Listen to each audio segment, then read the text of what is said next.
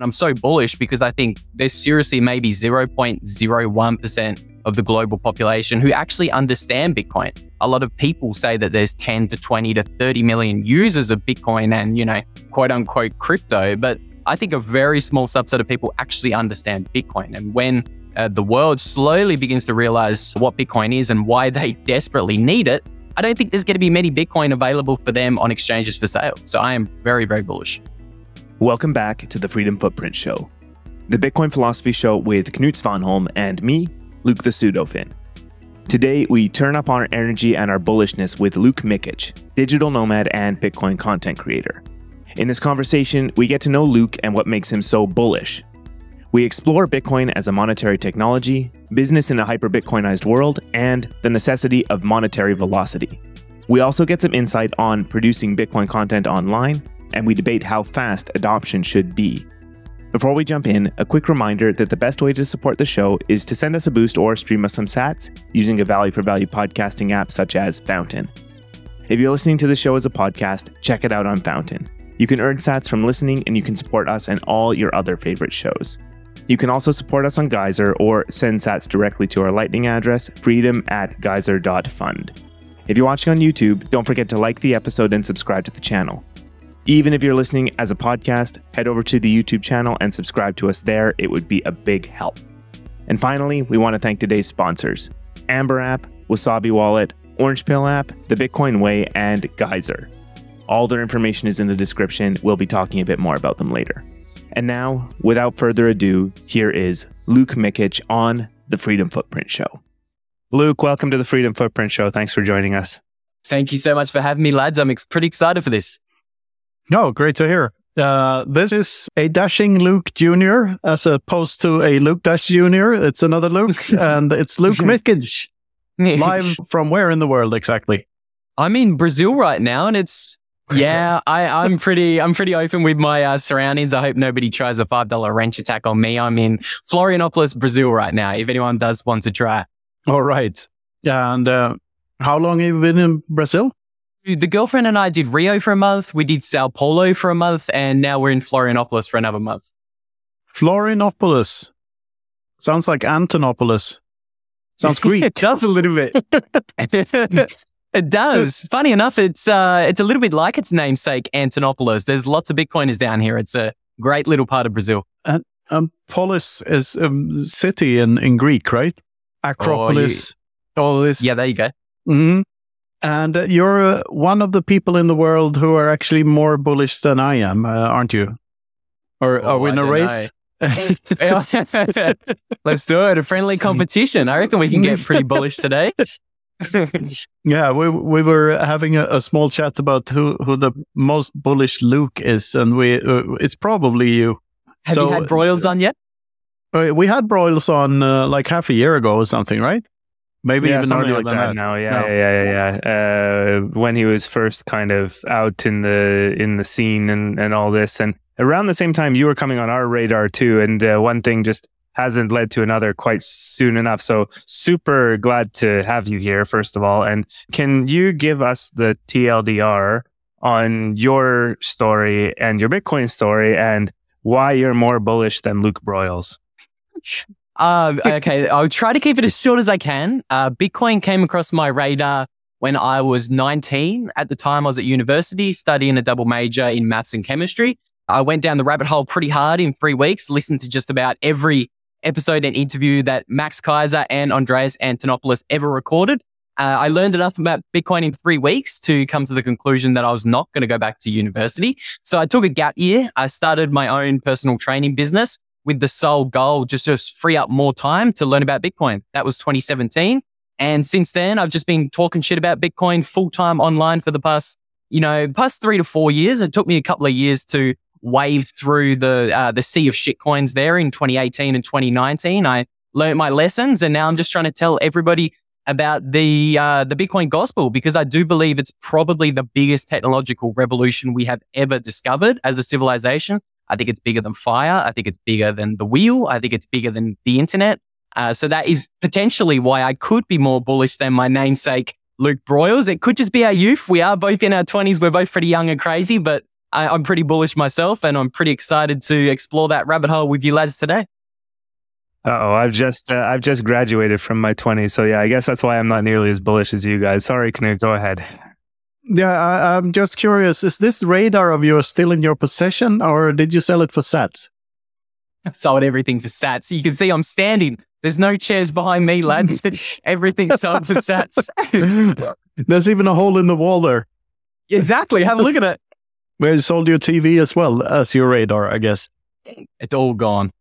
Ah, good to hear. I mean, there's not much use for a radar on dry land anyway. A good thing you picked up Bitcoin, though. Yeah, so give us a bit more depth on why you're so bullish about Bitcoin. Like, what makes you see this in a way that other people don't? I know some people do, which this equation on my T-shirt may allude to, my stance on bullishness. But what does Bitcoin mean to you, and why do you love it so much? Don't even know where to begin. I think just the fact that we've discovered digital scarcity, I think that's going to be an enormous mind F. Excuse my French. I don't want to get you guys kicked off YouTube, but I think when people come to realize that there's only 21 million Bitcoin ever available for sale, I think you're going to see potentially the biggest supply squeeze in financial market history. I don't even think it's going to be close to any sort of a competition, but there's going to become a day in the future where every single person on planet Earth is trying to buy Bitcoin. And today there's only 2 million Bitcoin sitting on exchanges. So I think a large majority of that 21 million supply is not going to move for the next 100 years. It's going to flow into the hands of people like Michael Saylor, who in his own words, if we believe Michael Saylor, I know some people don't, but I personally do. If you believe Michael Saylor, he's not going to sell his coins for 100 years. There's, Michael Saylor sitting on 150,000 coins. There's 2 million. He's going to die with them. At least that's what he alluded to on our show here, Luke, right? Too many Lukes. Please elaborate. Yeah, this is going to get confusing if you just say Luke, Knut. You're Luke. Our guest, Luke. You're Luke for today. I can be something else. I've got. You other can be nicknames. Finn. Other people have called you Finn because it's pseudo Finn.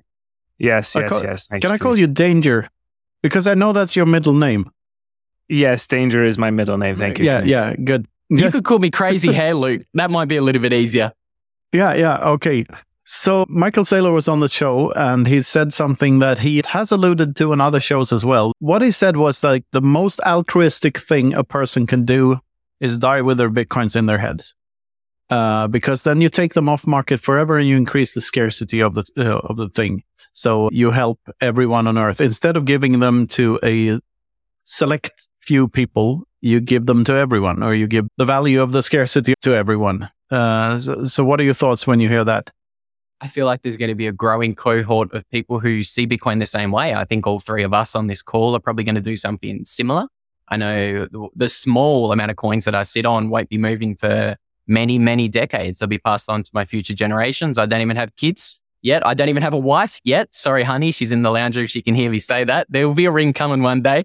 But I mean, like, I'm not moving my Bitcoin for a long time. And I think the 10 or 20 or 30,000 psychopaths on Twitter probably feel about Bitcoin the same way. And I'm so bullish because I think there's seriously maybe 0.01% of the global population who actually understand Bitcoin. A lot of people say that there's 10 to 20 to 30 million users of Bitcoin and, quote unquote crypto. But I think a very small subset of people actually understand Bitcoin. And when the world slowly begins to realize what Bitcoin is and why they desperately need it, I don't think there's going to be many Bitcoin available for them on exchanges for sale. So I am very, very bullish.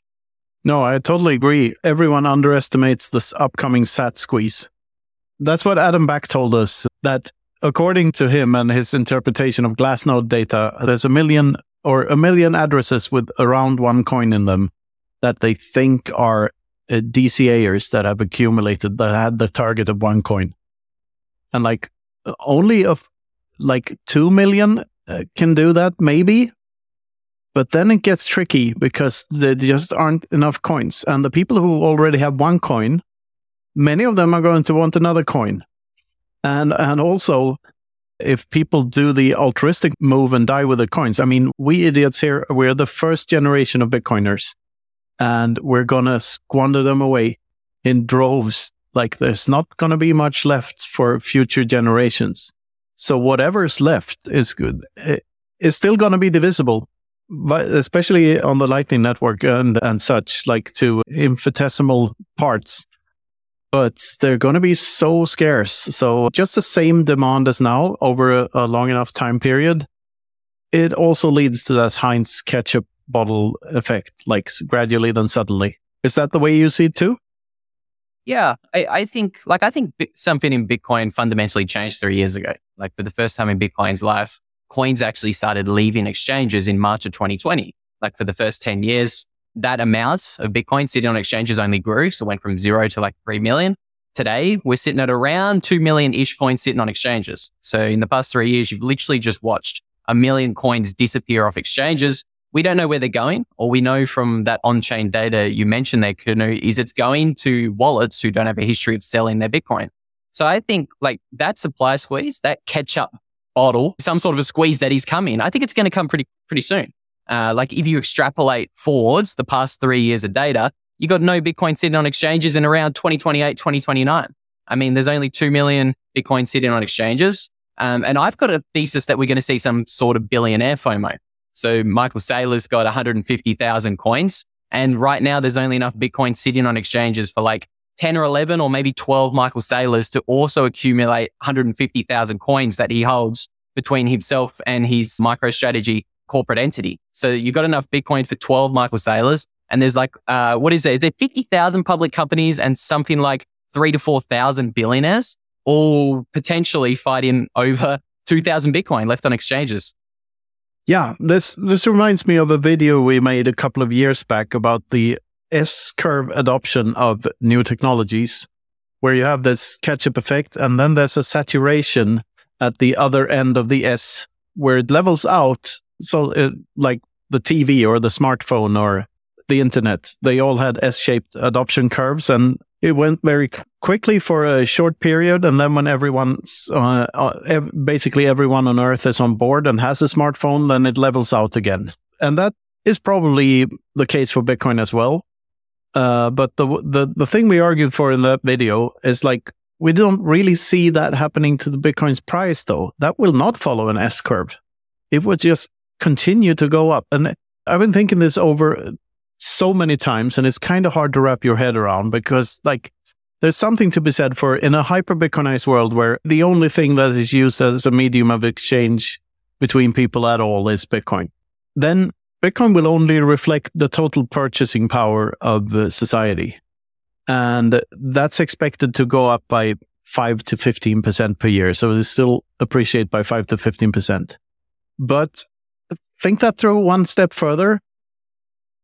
After hyper-Bitcoinization, we have a global free market based on sound money, no interventionism, nothing.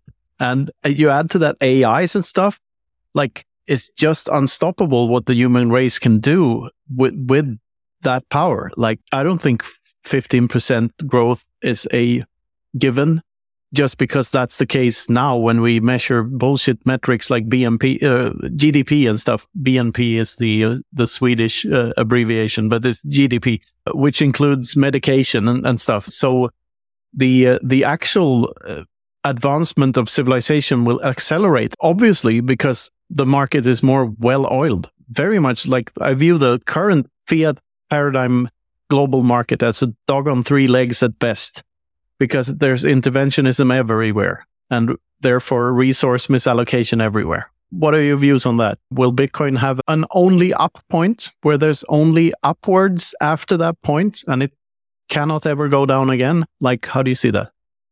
Yeah, I think I wrote an article on this topic in 2021 saying, look, Bitcoin's a monetary technology.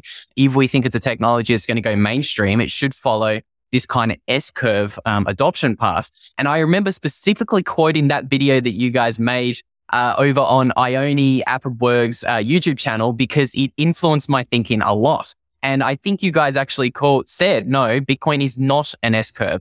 An S-curve assumes that your adoption's actually going to level off at some stage. But as you kind of alluded to, Bitcoin's a monetary J-curve. It's going up forever, because Bitcoin is the savings account of the world. If the world continues to become more and more productive into the future, where are those continued productivity gains going to be stored?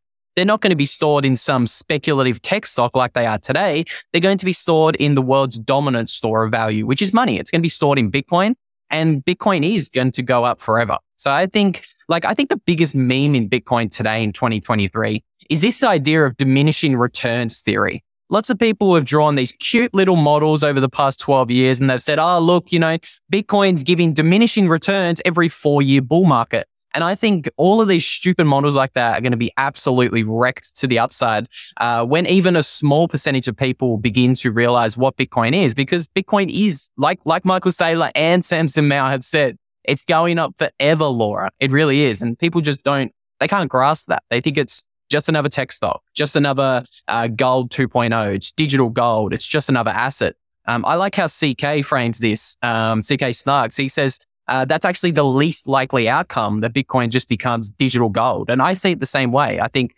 Bitcoin's an all or nothing binary bet, the same way CK does. And I think it's either becomes the dominant store of value for the world, or it fails and it goes to zero. So I think it's really an all or nothing kind of bet here. Yeah, that's so fascinating to think about, because Bitcoin is deflationary, especially in the long run. Like, there's no way around that, especially as we start losing sats. Because after 2140, it's absolutely deflationary, because more sats will be lost than found. Already, it's like 92% of the supply or something that have already been found, right? So most of the coins are already out there. And the remaining million, it's going to be mined over more than 100 years, which is so weird to think about. And the Keynesian argument is that deflation is bad because you don't get the velocity of money, because people will spend less and they see every transaction as creating value, which I think is flawed, because that doesn't take into account that people in that type of environment, in an inflationary environment, they will prioritize quantity over quality.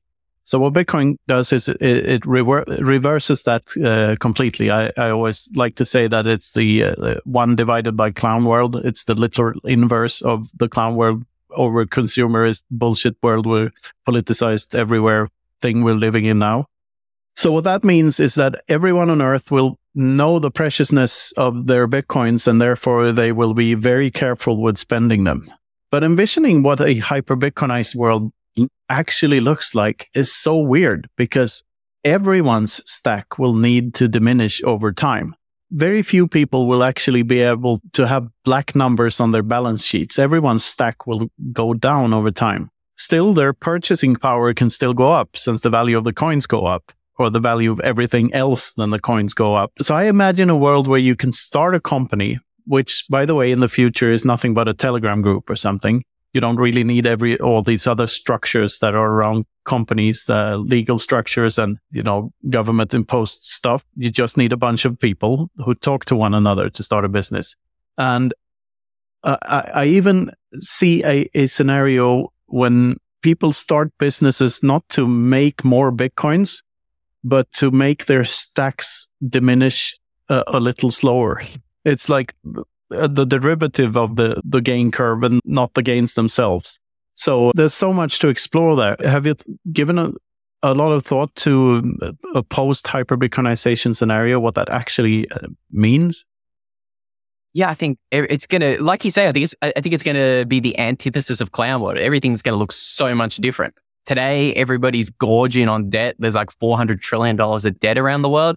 On a Bitcoin standard, I see that shrinking by 90%. Like, it's just going to be really difficult to take out debt in a form of money that's appreciating at such a rapid rate. Even if we're ultra conservative, and let's say Bitcoin's only appreciating at, say, like 5 or 10% per year. Well, if you take out debt, you're going to have to outpace that appreciation of Bitcoin. You need to start a business that right out the bat is appreciating at faster than 5 or 10% per year. And that's very difficult. How long has it taken Tesla to become profitable? I don't think they're even profitable. I think they rely only on government handouts and government subsidies. So some of the most successful and biggest companies around the world today only have the market cap that they do because they've been able to feast on this debt. They've been extraordinarily wasteful. They've been pursuing ideas that simply aren't profitable and the free market doesn't really, want. They don't desire the products they're making, like Budweiser, for example. all of the ridiculous marketing that they're doing around the world is completely uneconomic. They can only do it because there's a money printer they can cozy up to and get endless debt. So I think there's going to be like a debt is probably the biggest thing that's potentially going to flip on a Bitcoin standard. And that's going to change everybody's time preference. You're going to have to change the way you think about money, and you're going to have to change the way you think about how you allocate your money and your savings on a Bitcoin standard. Yeah, Budweiser might not be gay, but it's still like making love in a canoe. Like it's fucking close to water. Yeah. So I'd like to explain another one of my current thoughts around what Bitcoin is. Maybe you've heard it before, that when you really think deep and hard about what owning a Bitcoin means or possessing a Bitcoin means, it's nothing but keeping a secret. It's either the location of a Bitcoin private key or the actual private key itself. But it doesn't really matter. If you've hidden it properly, the secret is the Bitcoin. Like whoever has that secret in their brains has the Bitcoins, and only brains can keep secrets. So in effect, that means that we are our Bitcoins. Everyone in Bitcoin is their Bitcoins.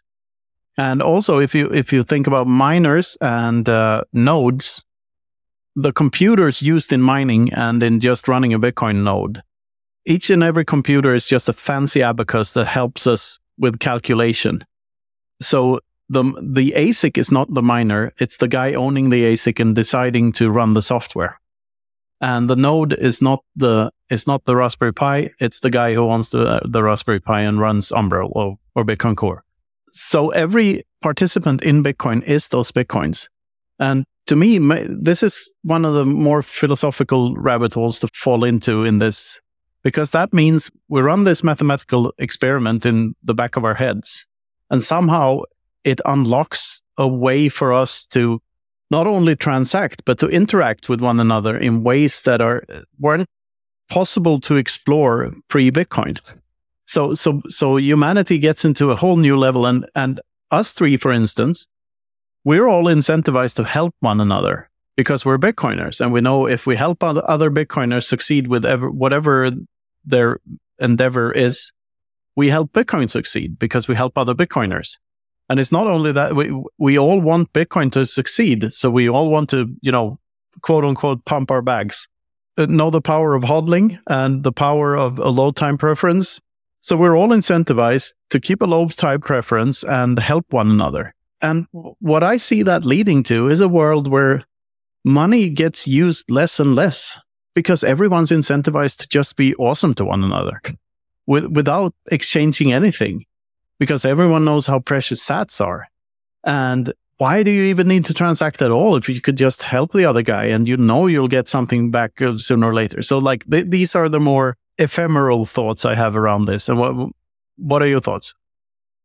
I think it's a really interesting rabbit hole to explore. It's something I haven't given a whole bunch of thought, but I think it's like Bitcoin takes money back to some of its earliest roots. Like money has always been a ledger, and back in the early days when we were like hunters and gatherers, just slowly discovering what money was, it was a lot more like that. It was a lot more communal. It was more like a reputation-based small community where you do a favor for someone else and they repay you and do a favor back to you. And so I think Bitcoin's going to completely flip how we think about money. That's something I've never thought about, how that's going to kind of decrease the transactions because we're just going to want to do favors for each other. That's a really interesting rabbit hole that I personally need to think about a little bit more. But like you say, when you are your Bitcoin, that changes not only how you interact with some peers in your society and your community around you, but it also changes like the logic of violence. Like gone are the days that you can just storm into someone's home, kill them and take all their wealth, whether it's stored in gold, fiat,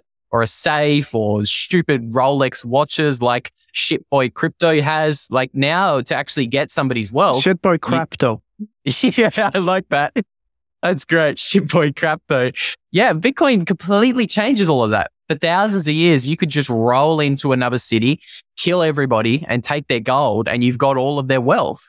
Gone are the days of that on a Bitcoin standard. You actually need to get the secret out of their head. Sure, some people might give up their secret if they're tortured enough, but I know some people won't. And if you store your Bitcoin correctly in a multi-signature setup, it's actually impossible to get somebody's wealth. Just from a game theory perspective there, you get half if you torture someone. Like half the time you kill them and you get nothing, and half the time you get everything. Or like I think there's some game theoretical argument to be made for the average being half over time given enough transactions or threats. I think that's a good average. I think that average will skew the further we move on to a Bitcoin standard, because I'm hopeful that more and more people will adopt superior security practices. Like, I'm pretty comfortable doxing my full name out there because I have a pretty secure multi-signature setup. Like, if someone wants my Bitcoin, all right, put me on a flight, get cozy with me, because you're going to have to take me to Australia as well as a few other countries to actually get all of my private keys to move Bitcoin out of my multi-signature wallet. And I think as technology advances and as that becomes a lot more easier and accessible for the everyday person to do, I'm pretty hopeful that that's going to actually decrease the amount of violence on a Bitcoin standard. So I'm super bullish on what Bitcoin is going to do. Yeah, I tried to put all the gist of that into a sentence of one of my books. And I think it is, the line is, when you cannot know how much another person owns and you cannot take it by force, there's no other way for you to extract value from that person than giving something of value back. And this is a key point, when you cannot know how much another person owns. Because right now, it is true that it's impossible for anyone on earth to know how much Bitcoins anyone else actually owns. You may be able to do some chain anal stuff and find out a part of that person's Bitcoin stack, but you cannot prove that you don't own a Bitcoin. Like, since it's just keeping a secret, there's no way of knowing how many other people know that secret, or if a person knows more than one secret. There's no way of knowing, which, like you say, alters the Schelling point of violence. Violence is not as profitable as it used to be, and it will never go back. It will only be less and less profitable over time. That's how I see the world. That's how I think the Bitcoin standard's going to change things. I think it's going to take time, like you say, over time. I can see a pretty turbulent path that we may take towards a Bitcoin standard. I think a lot of people might not be prepared for. That's personally why I'm never going to be living in a G7 Western nation state for the next few years until the turbulence kind of blows over. I won't be returning back to the open air prison of Australia, because I can see potentially a scenario unfolding for public figures like ourselves where the government comes pretty hard at us. Again, it's only a hypothetical scenario. There's lots of possibilities. Nobody knows how the future is going to play out. But again, I do agree with you there, Knut. I think over time, violence is going to decrease on a Bitcoin standard. Yeah, so there are a lot of people that argue for a slow transition into a Bitcoin standard because of this turbulence that might arise. But I think there's a case to be made for a really, really rapid Bitcoin adoption phase, since all it does is remove violence from the equation. The thing that people leave out of that is that they're being violated against right now. People are stealing their stuff. They are being threatened. There's a threat of violence to each and everyone's head. If you're paying taxes, well, you can argue for and against taxes, I guess, on some level. I think that you can deductively reason yourselves to that taxes are always a net negative. But especially with inflation, it's hard to argue for inflation in any shape or form once you realize that it's just theft and it's just counterfeiting and it's nothing but that. But that's what Bitcoin removes. So to me, removing violence and adopting Bitcoin are literally two sides of the same coin. They're the exact same phenomenon.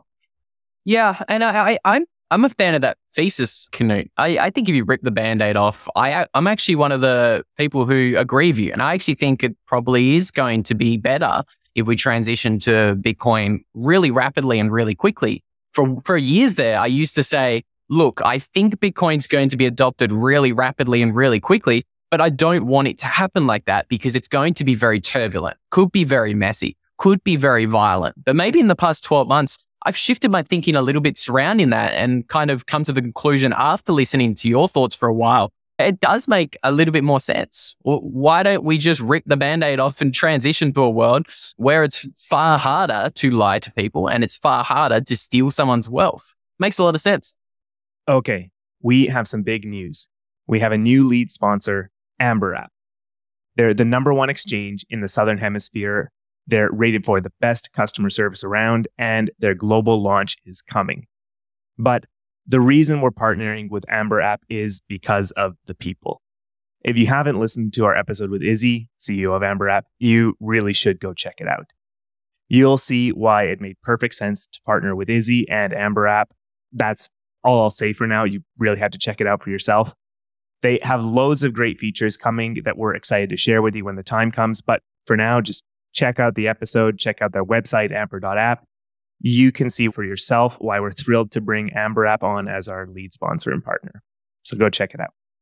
Next up, Wasabi Wallet, the privacy by default, open source, non-custodial Bitcoin wallet with CoinJoin built in.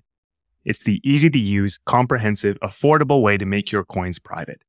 And the best part is they've been making huge improvements to the app. They're really focusing on the user experience, adding advanced features for power users. They just keep getting better. You send your coins to your Wasabi wallet and they get combined with loads of other coins using the Wabi-Sabi protocol, so they're private on the other end. Your tracks are covered, so you can work on expanding your freedom footprint without worrying about your privacy. So check out wasabiwallet.io and download Wasabi today. Luke, do you have anything on your mind? I see you're thinking something there. Yeah, well, I mean, this has been a whole good vein, and I think I'd like to tie this into. Oh, sorry, danger. Thanks, Knut. I'd like to pull this into a little bit of what you're doing in the Bitcoin scene community. You have your YouTube channel, and what are you trying to do with that? What are you trying to accomplish to advance Bitcoin? Yeah, so I personally have a couple of different YouTube channels that I make videos for. I've got a personal one, but then I also make videos for CoinBeast. So we have a YouTube channel called Money Matters, and we just make Bitcoin-only education. And I also kind of train other Bitcoiners and other Bitcoin YouTubers to how to kind of hack virality in their content. So I also kind of help YouTubers grow their audience so that they can orange pill more people, because that's my mission at the end of the day. Orange pill more people. And I think if we are going to actually reach some sort of hyper Bitcoinization, we actually sadly do need to interact with these platforms that can be censored, because that's simply where all the normies are. We can shout all we want on Twitter, but it's pretty simple. Most of my normie friends aren't on Twitter. They're on YouTube. They're on Instagram. So my mission is to try to make some easily digestible Bitcoin-only content over on YouTube that catches the masses. Sometimes that involves clickbaiting a little bit. And sometimes if you can clickbait a lot of new people, you can actually deliver them an orange pill that's kind of wrapped up in some clickbait, crypto scammery that's on YouTube. Because when I was learning about Bitcoin, I primarily went to YouTube in 2018 and 2019. And that's where I got scammed, because there was no Bitcoin-only content on there. Okay, I learned a little bit from Max and Andreas, but everything else, it was just crypto, trading, all of this other trash.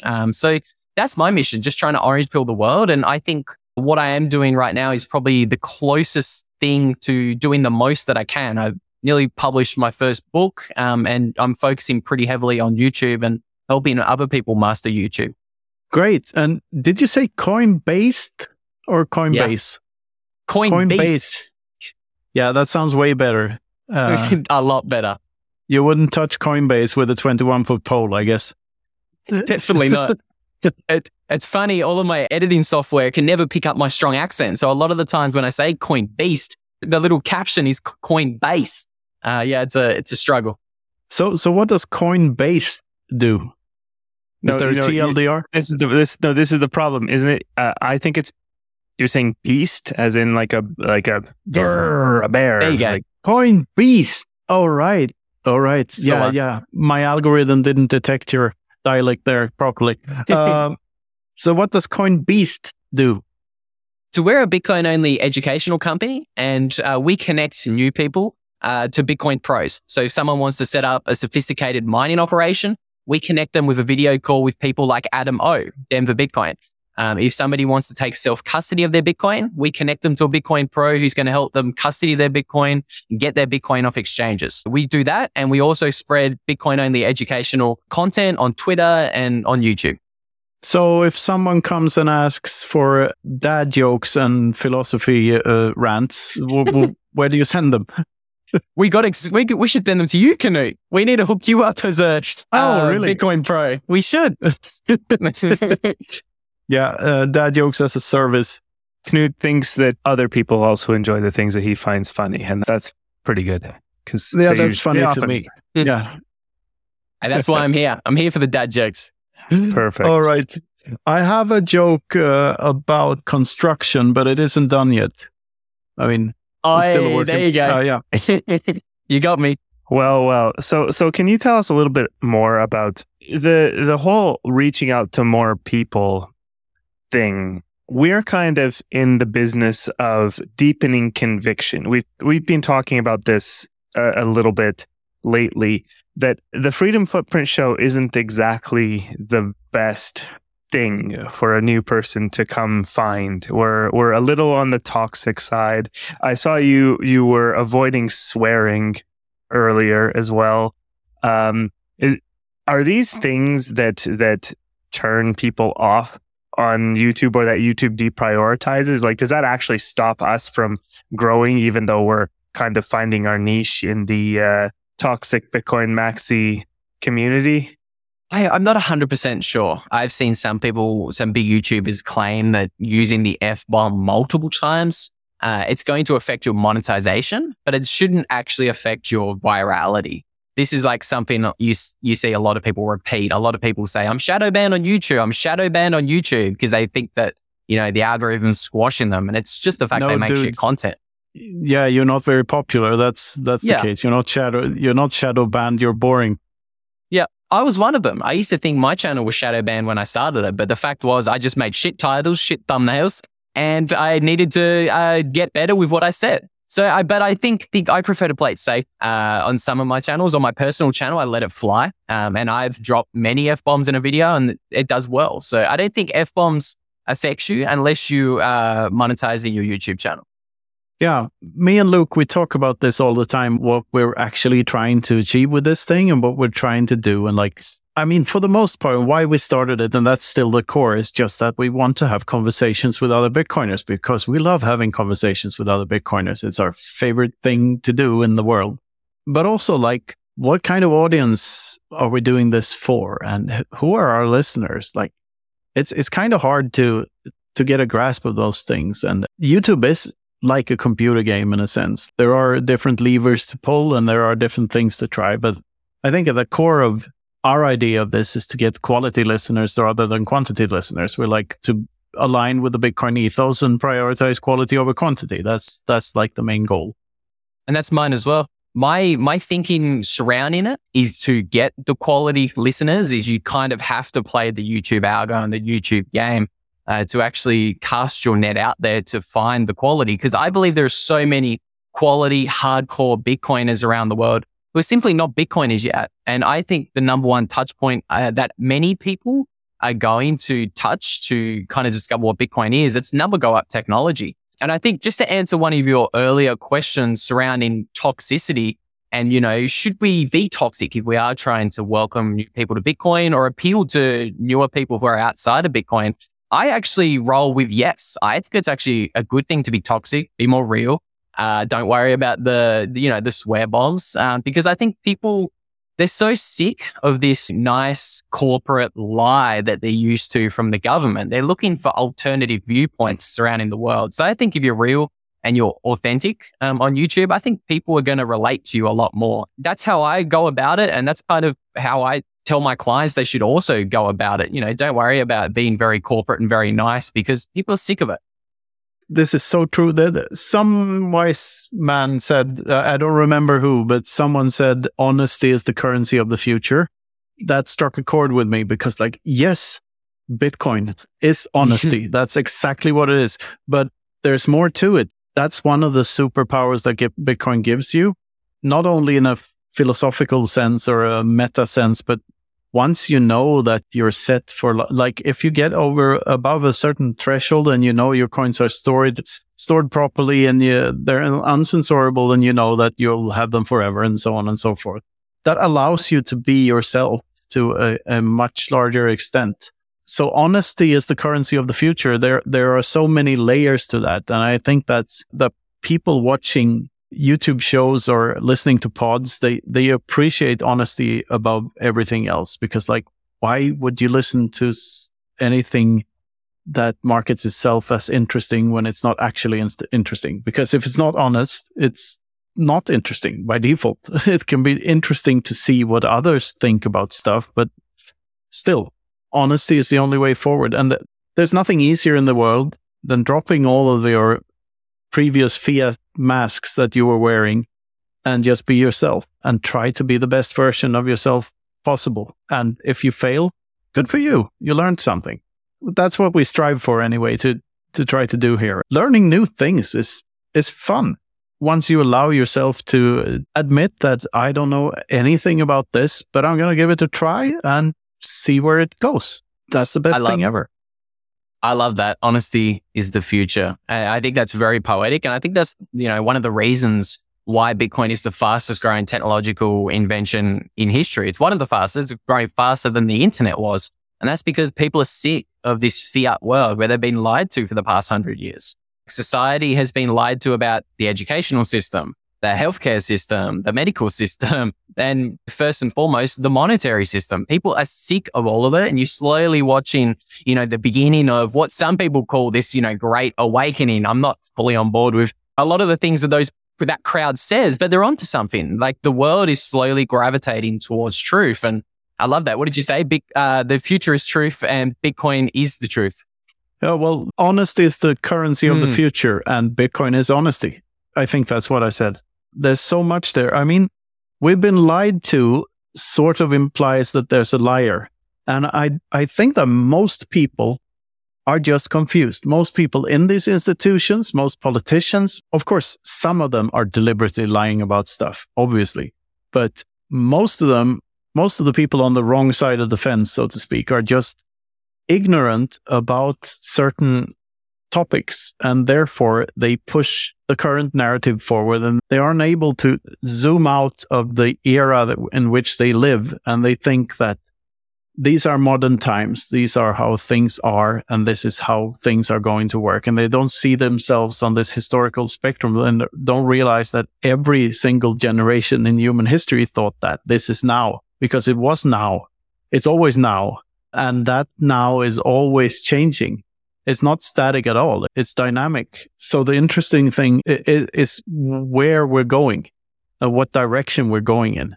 And I think honesty is the best path forward, of course. And that if people in government knew about praxeology, for instance, they wouldn't be in government. They would be in the private sector.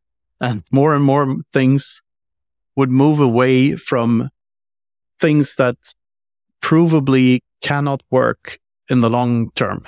Fiat money is the obvious example, but there are other things as well. But fiat money cannot work in the long run because it means more and more money printing every year. GDP going up forever is, like Greta Thunberg says, it's a fantasy. It really is. Perpetual growth measured in GDP is a fantasy. Perpetual growth in terms of human ingenuity and innovation, that's possible, at least until the sun becomes big and eats us up after 4 million years. If we haven't found a way to get to another star, that's not forever. Few things are. But yeah, I don't really know where I'm going with this, but I think there's a connection to honesty and something here. I think the system itself turns people into liars rather than there being a deliberate conspiracy going on anywhere.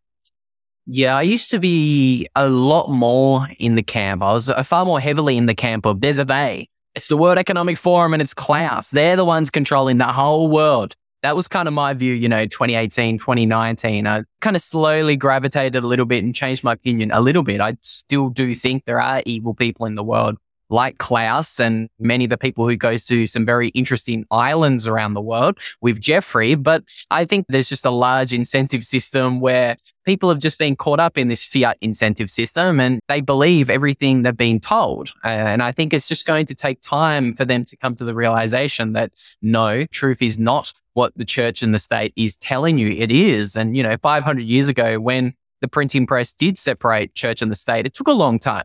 Like it took decades for the truth to finally get out there. And I think it still might take a little bit of time in today's internet age. But I think, with the internet democratizing information and Bitcoin democratizing and decentralizing money, I think it could happen very rapidly that people do jump out of this fiat incentive system that they've come to live by and believe in their whole life. So I'm pretty interested in how things could unfold in the coming years. Yeah, not to say there's no evil people. Of course, there are evil people. And the thing is that the systems we've built up, they attract evil people. If you're evil and if you're willing to do whatever to get into positions of power, you probably will end up in a position of power. And that's how skewed, how bad the systems are built up. So it is the rich men north of Richmond that are maybe not causing the mess, but making the mess worse every day. Exactly. Yeah, that's how I see the world. And what a man, Oliver Anthony. He certainly captured the cultural zeitgeist with that song recently. Yeah. And some Bitcoiners were, Tour, for instance, was one of the first ones on the ball there. And he really saw the genius of that song. And I remember I saw it like a day after it was released. A day after that, I sent him an email, invited him to this show.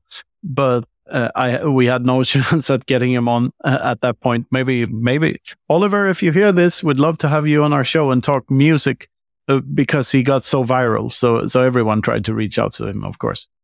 Yeah, I think that song got tens of millions of views. Absolutely ridiculous, but it kind of shows the way of the times. It shows you what society is feeling. We see all of these viral TikTok videos recently where you have soccer mums in Canada and America literally crying on camera saying they can't afford things. And slowly you're having songs from Oliver Anthony start to actually correctly diagnose the root problem. It's fiat money. It's these rich cabal of elites who can, change the rules of the monetary system whenever they want and print new monetary units. That's the reason that cost of living is getting ridiculously high. It's just we don't quite have those people correctly identifying the solution yet. We have some people. We have people like Jordan Peterson warming up to Bitcoin and slowly beginning to talk about it. We also have other viral people around the world like Joe Rogan begin to mention Bitcoin a little bit more. So I think we're really on the tipping point of society saying, okay, this is the problem. There's something wrong with the money. And I think we're not far away from people actually correctly diagnosing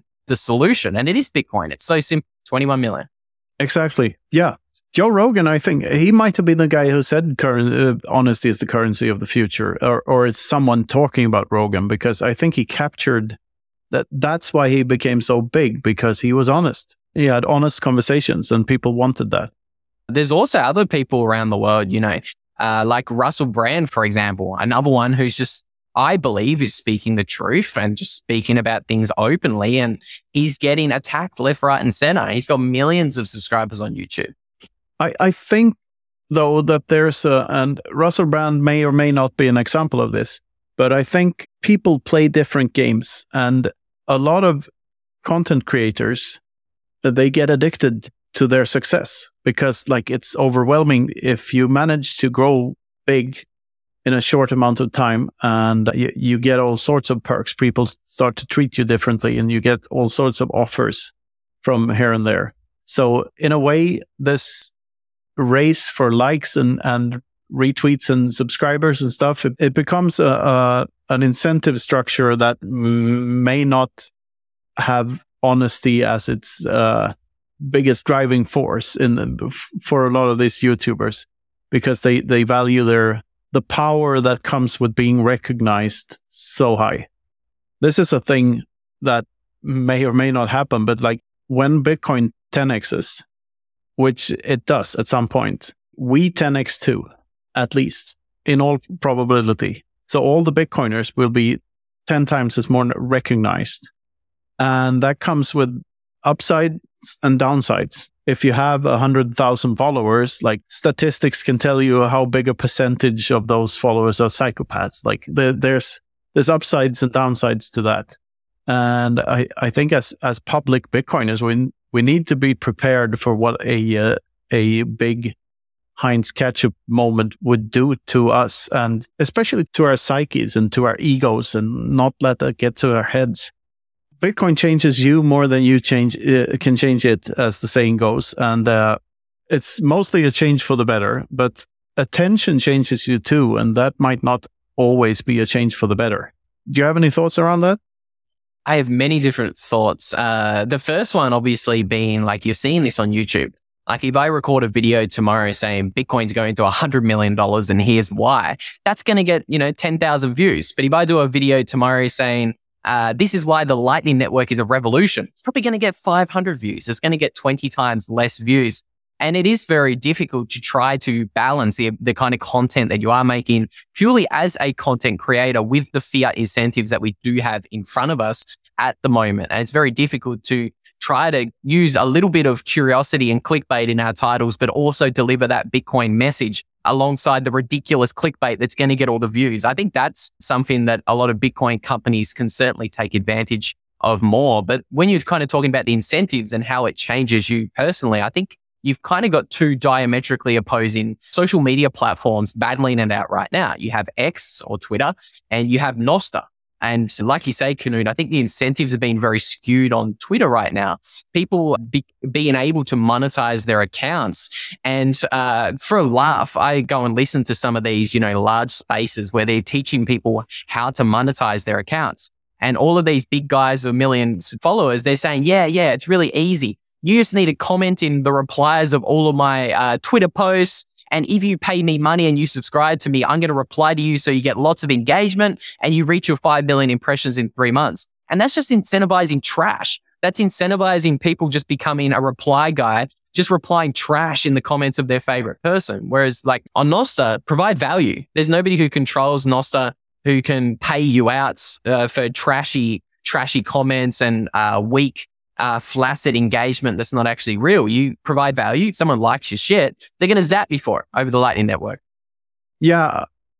We've had some debates about Nostr, and we're not entirely convinced that it won't run into the same problems as the old incentive structures, because attention is still valuable to content creators, and people will crave attention. That's why people want to be celebrities. There's a difference between wanting to be a celebrity and wanting to be recognized, for sure.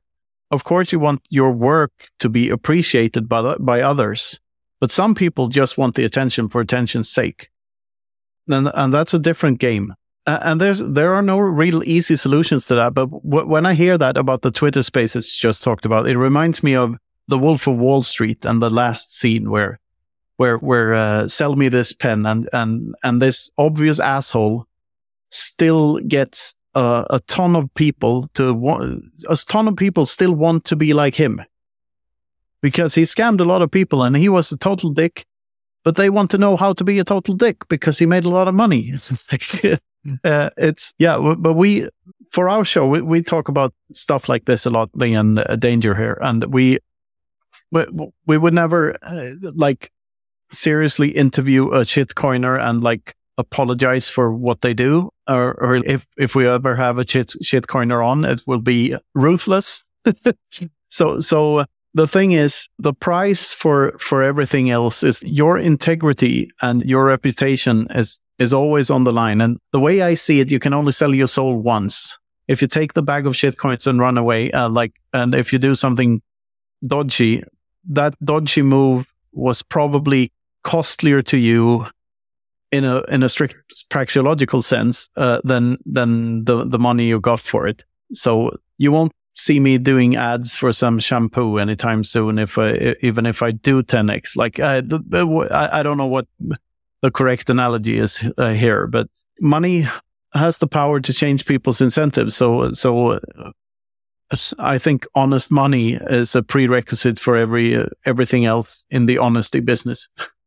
Yeah, 100%. It's very difficult to say no to, large paychecks from these shitcoin companies. I've been approached by a few of them, and they've offered me pretty significant amounts of money to grow their YouTube channel or grow their Twitter. And I'm the same. I find myself in the same boat as you, Knut. There's no amount of money that, he's going to be put in front of me that's going to help me help a scammer or help me help a corrupt shitcoiner, because I just think it's, like you say, it's going to kill your integrity so bad. And I just don't believe morally the message they're putting out there. But I'm interested.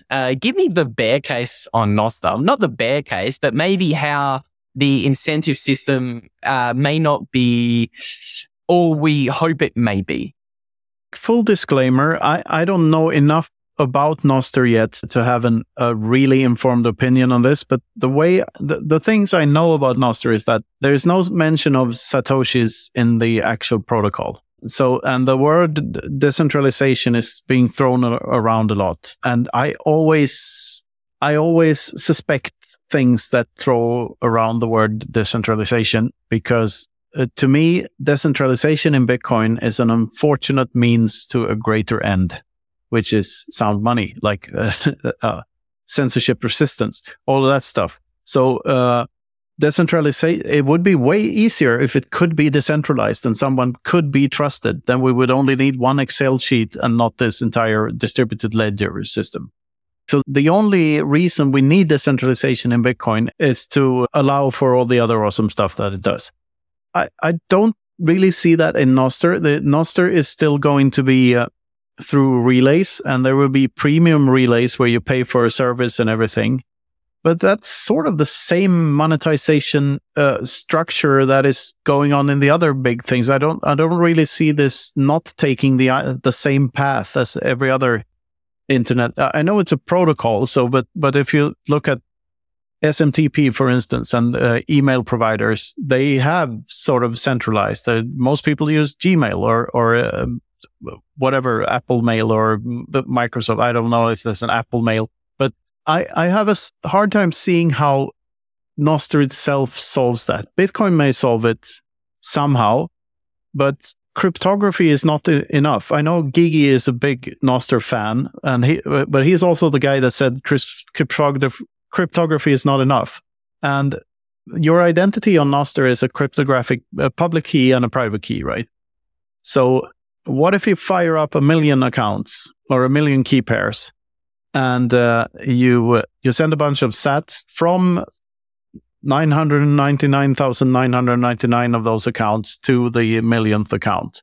Then most of the algorithms on the relays will put your Nostr post high up in people's feed because there's no way of verifying that the key pairs are actually not the same person. So you run into all these bot problems and everything that are already in all the other social networks. And I'm not saying I don't buy it completely because I'm still eager to learn more about Nostr, but I have a hard time seeing why it's such a different thing. You know, influencers will still influence. They will still play the same game as they're playing now. They'll just be playing it for sats. If anything, that might even give them a bigger incentive to post stuff that attracts a lot of views and attracts a lot of attention, because that will lead directly to them receiving a lot of sats. Is it a solution or is it just amplifying the problem? I have mixed feelings about this. I don't know. I haven't made up my mind yet. You're going to send me down another rabbit hole after today's chat. I really want to explore that more. It's very interesting. If your post gets zapped more on Nostr, is there some sort of algo on Nostr where that post gets shown more? That's up to each and every relay, right? It's called a relay, right? I think it's more like the client can decide. Oh, client, yeah.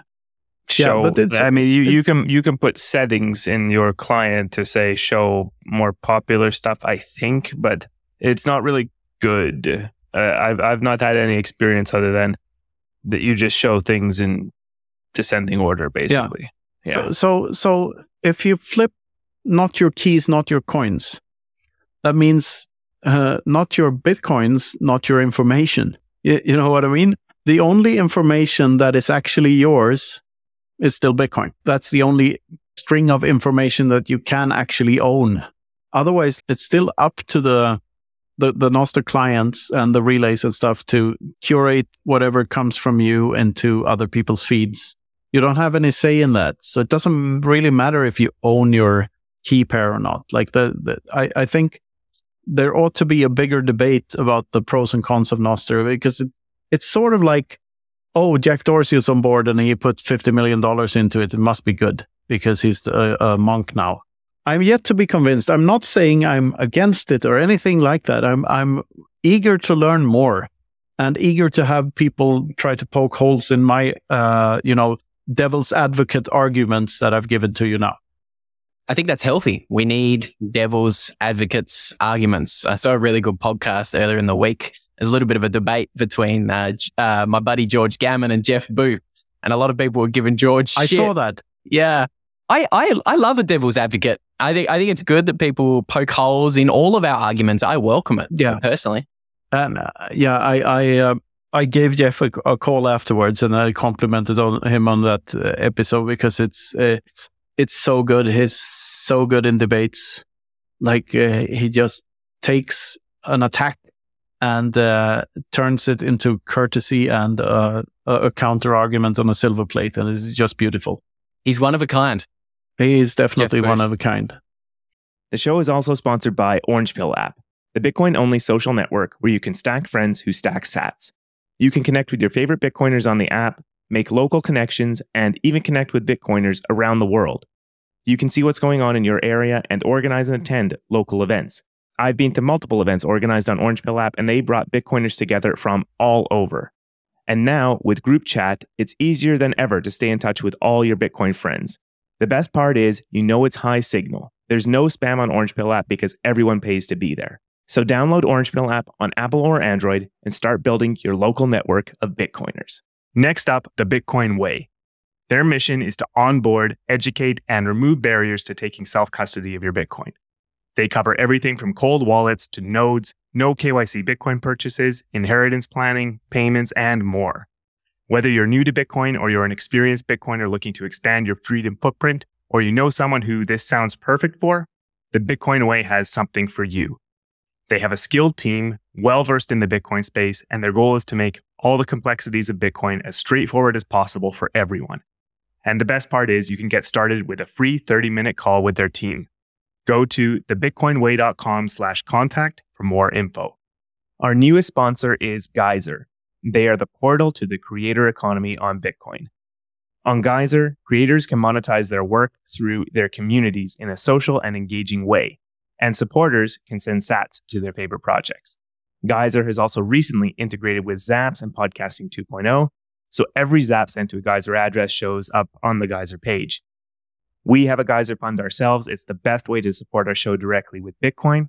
So whether you're a creator or a supporter, check out Geyser at geyser.fund today. Well, I think we're drifting towards maybe the end of our time here. But Luke, any last words about your views on the near term? What do you think we can expect in the next few months for Bitcoin? Or anything else you want to talk about? Anything else I want to talk about? I think right now I would not have a clue what's going to happen in Bitcoin, apart from the fact we got a halving in around 210 days. A lot of people are saying, the halving's priced in, as they do every year. I don't think the halving's priced in, so I expect number go up. I think, if we're looking really near term, again, I really hate near term price predictions. But over the past couple of weeks, it's really interesting. The Dixie has been rallying really hard. So the US dollar comparatively is getting stronger than other fiat currencies. Normally that decimates Bitcoin. Normally that's a risk-off environment. Normally that's when bonds are bid. People buy bonds, they sell stocks and other assets like Bitcoin, and they buy gold, bonds, and the Dixie rallies. Not this time. It was really interesting in the past couple of weeks. Bitcoin's actually kind of diverged from gold. Bitcoin's been pumping, gold's been dumping, as well as every other asset class over the past 3 to 4 weeks. So there's a little bit of near-term stuff, but I prefer to zoom out a lot. I really do think Bitcoin is the digital industrial revolution 2.0. I think Bitcoin's that big. The industrial revolution brought us these wave of 5 technological revolutions every 50 years. And I think Bitcoin is, like Michael Saylor says, it's the portal into the digital universe. I really look at Bitcoin on a multi-thousand year kind of time horizon. I think Bitcoin is going to create this wave of technological innovation that we haven't seen in a long time. Like, we are living through this great stagnation that people like Peter Thiel and Eric Weinstein correctly identify, but they just haven't quite popped their finger on what's actually causing that. And I think it is Bitcoin. I think Bitcoin is going to do all of the things that led to the Industrial Revolution. So what happened and what gave us this wave of 250 years of innovation? It was increasing monetary velocity via central banking in the 1600s. Whether that be a good or a bad thing, that's what happened, and that helped our economy thrive.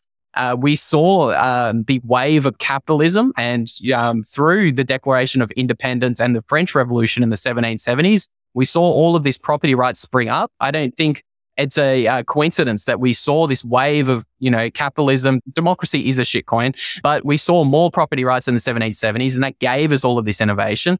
And we saw an enormous increase in the amount of energy we used in the 1600s when we found coal as an energy source. I think all of those key ingredients led to 250 years of prosperity that we have seen. And I think Bitcoin's going to do that for the digital age. It increases the amount of energy we use, and it captures wasted energy, gives property rights to every single person around the world, irrespective of where they are or whether they are unbanked, like the 2 billion-ish people who are unbanked around the world. And Bitcoin increases monetary velocity. So I, again, always like to zoom out. I look at Bitcoin on that kind of... How does it increase monetary velocity? Well, right now we have all of this friction, swapping fiat currency to fiat currency, and we also have... But it's devil's advocate argument for that, because it's deflationary, and until everything divided by 21 million, nothing is priced in correctly. And when that happens, when people realize that I'm not selling this ever, like, because it's so fucking good, like, at least more and more people will trend towards that. Then this is awesome, I want to spend it all. Like, it doesn't matter. The people will spend money, use money less and less. That's the argument I was trying to make before. If I try to come up with an example, it would be if 10 really, really rich friends decide to have dinner every night. Each night, one of them will pick up the bill. So 10 transactions are made in total, if they're nice and wealthy, like all Bitcoiners will be in the future. So, and if 10 poor people decide to eat together every night, each one of them will buy their own pack of noodles because they can't afford to pick up the bill. So 100 transactions happen. This might be a bad analogy or whatever, but still, I do suspect that fewer transactions will happen over time in a deflationary environment. So the velocity of money is sort of, in my mind, that's sort of a Keynesian metric to begin with, and not something to necessarily strive for. Microtransactions is a very fiat-y thing in my mind. Like when you have to pay to go to the bathroom in the central station somewhere, and you have to have a coin to get your cart for the supermarket or whatever. Those are all very fiat inventions in my mind. And I see a Bitcoin standard where you pay for something maybe once a year, and then there's some sort of subscription model, because that's way, way easier for both the customer and the provider or whatever good a service it is. So I see velocity of money going down and not up. And now there's another thought nugget for you. I love thought nuggets. I think I agree with you in 100 years. I think in 100 years, there'll be less transactions. I think getting there, I'm not sure how that's going to unfold. I think I agree, though, monetary velocity is potentially not the best way to frame it. Maybe I should say global interconnectedness, a little bit less catchy. But I think central banking... Love it. Yeah, I think central banking gave the ability for more trade. It's a lot easier to send paper receipts to Europe than it is to ship a boatload of gold. And I think Bitcoin does that for the 1.7 billion people who are unbanked around the world. All of a sudden, they can send value to someone on the other side of the world, irrespective of them being in Venezuela or Africa. Yeah, I'm just trying to make the argument that it's great that it's easier. The Lightning Network is fantastic. Like it's absolutely awesome to be able to accept Lightning and to pay with Lightning wherever I'm at the Bitcoin conference. I love it. Having said that, though, I suspect that making something easy, it's not necessarily going to increase its usage. I mean, it's probably easier to manufacture a horse cart these days than in the 19th century. But still, there's less demand for them. Also, bad analogy, but I think as we move into the future, we'll see people figure out other ways of interacting with one another's value systems. Like Bitcoin will be used, but not necessarily on-chain or even on the Lightning Network, we can see people just trading with their reputational capital. I mean, value for value is not only sats, it's services in general. Like the way I see it, we're engaged in a trade right now. We're exchanging information with one another. You're giving me your life. I'm giving you my life right now. This moment.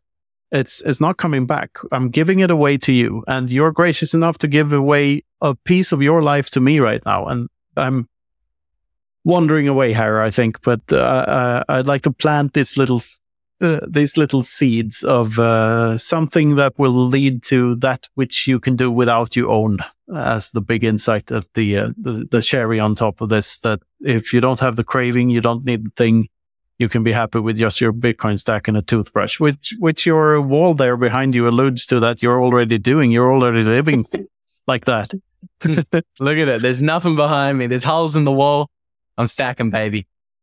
Wonderful. And maybe that is the perfect note to end things on. So I'll repeat the question, and Knut can not interrupt this time. Any final thoughts, Luke? I don't think I have any. I think we've covered so much today. My final thought would be, thank you so much for having me. I really appreciate it. And if there's anyone out there considering, if they're listening to this, if they made it this far into today's interview, they're a new Bitcoiner, reach out and just talk to more Bitcoiners. I think I was initially very scared to talk to Bitcoiners when I was a lot earlier in my Bitcoin rabbit hole journey. They scared me. They were toxic on Twitter back in 2019, but it was some of the best things I could have done. So if you're new, if you're learning about Bitcoin, reach out, talk to more Bitcoiners, spread the Bitcoin message. And thank you so much for having me, gentlemen. Wonderful. And where can everyone find you, by the way? So I will be shitposting on Twitter. I am making videos on the Money Matters YouTube channel, a couple of videos a week. Yeah, if you want to tell me their shit, or if you want to tell me you don't like me for any reason, send me your hate mail. I am open to it. You'll find me on Twitter. I'm everywhere. Well, Luke, we appreciate what you and what you do a lot, and I love this conversation, and I'd like to continue it, preferably in real life sometimes, or away from keyboard, as we say. Yeah, thank you very much for coming on our show, and good luck with everything you do. And just reach out if there's anything you want. Thank you. I really appreciate that. That means a lot coming from yourself, Knut. I've read 2 of your books, not 4. I think you have 4 now. I've read Infinity Divided by 21 Million and Sovereignty Through Mathematics. That's the other one I've read. So it means a lot coming from yourself. Thank you so much. Thank you. And hope you enjoy the other 2 books. I'll get there. Praxeology is the next one on my list. Yeah, I'd love to hear your thoughts on that afterwards. So make sure to send a DM or something. Anyway, thanks a lot. Thanks a lot, Luke. Thanks, Danger. Take care. So, what did you think of that episode with Luke? What was your favorite moment? Let us know. You can send us a boostergram on Fountain, leave us a comment on YouTube, or get in touch on Nostr or Twitter. If you're watching on YouTube, don't forget to like the episode and subscribe to the channel. Our show's sponsors are Amber App, Wasabi Wallet, Orange Pill App, The Bitcoin Way, and Geyser. Check out their details in the description. That's all for now. See you next time, and thanks for listening.